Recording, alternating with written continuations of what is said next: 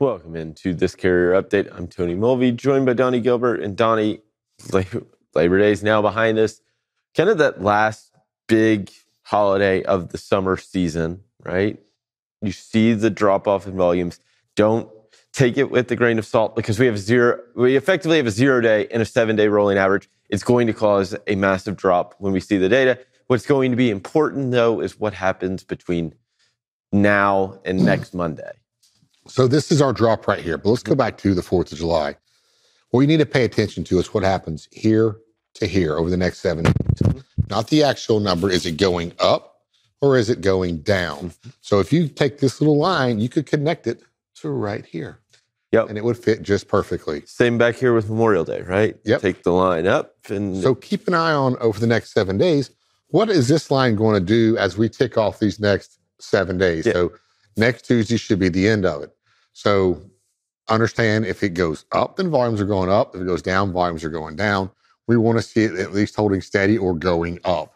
Yeah, and really, I mean, we've been August was a little solid. I mean, it was fairly solid. We finished just a little bit higher on volumes. Which is what you kind of want to see.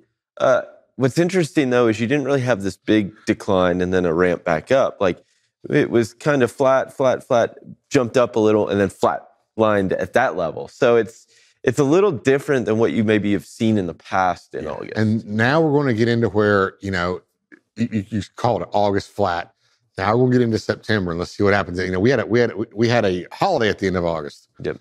Now we don't have a holiday. Yeah, you do have the end of the quarter. Our next holiday is not until Thanksgiving. Yes. So, and that's quite a ways away.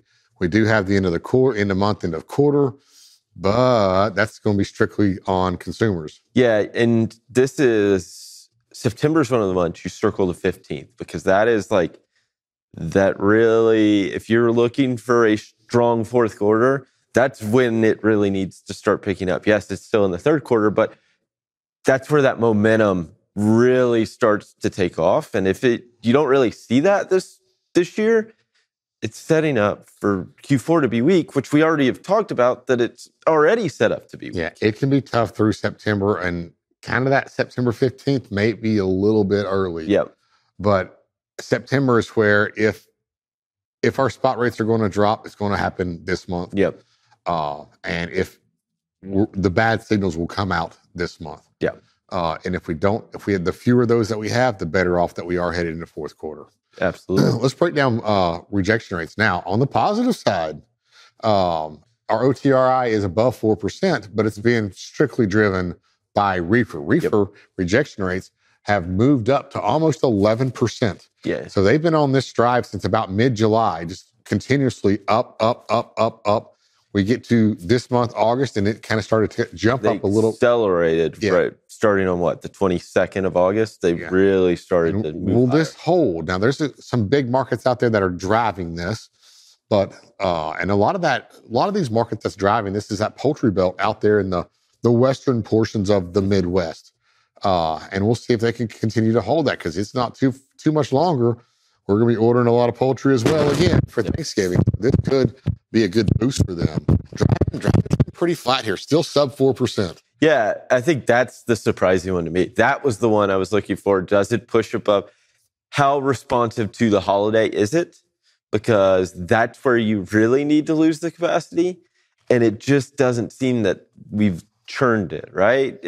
On the reefer side, it's a smaller market. The fluctuations are larger.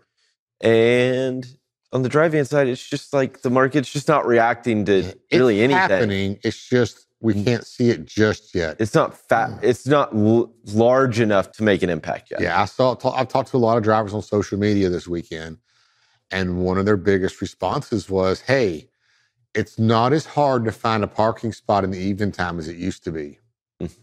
And people are like, "What do you mean? What do you mean?" Well, it means trucks aren't on the road. Less trucks on the road. Yep. So that's interesting. For the way that he said it, the way that he noticed was simple parking, and he had a picture of a fuel island completely empty. Yep.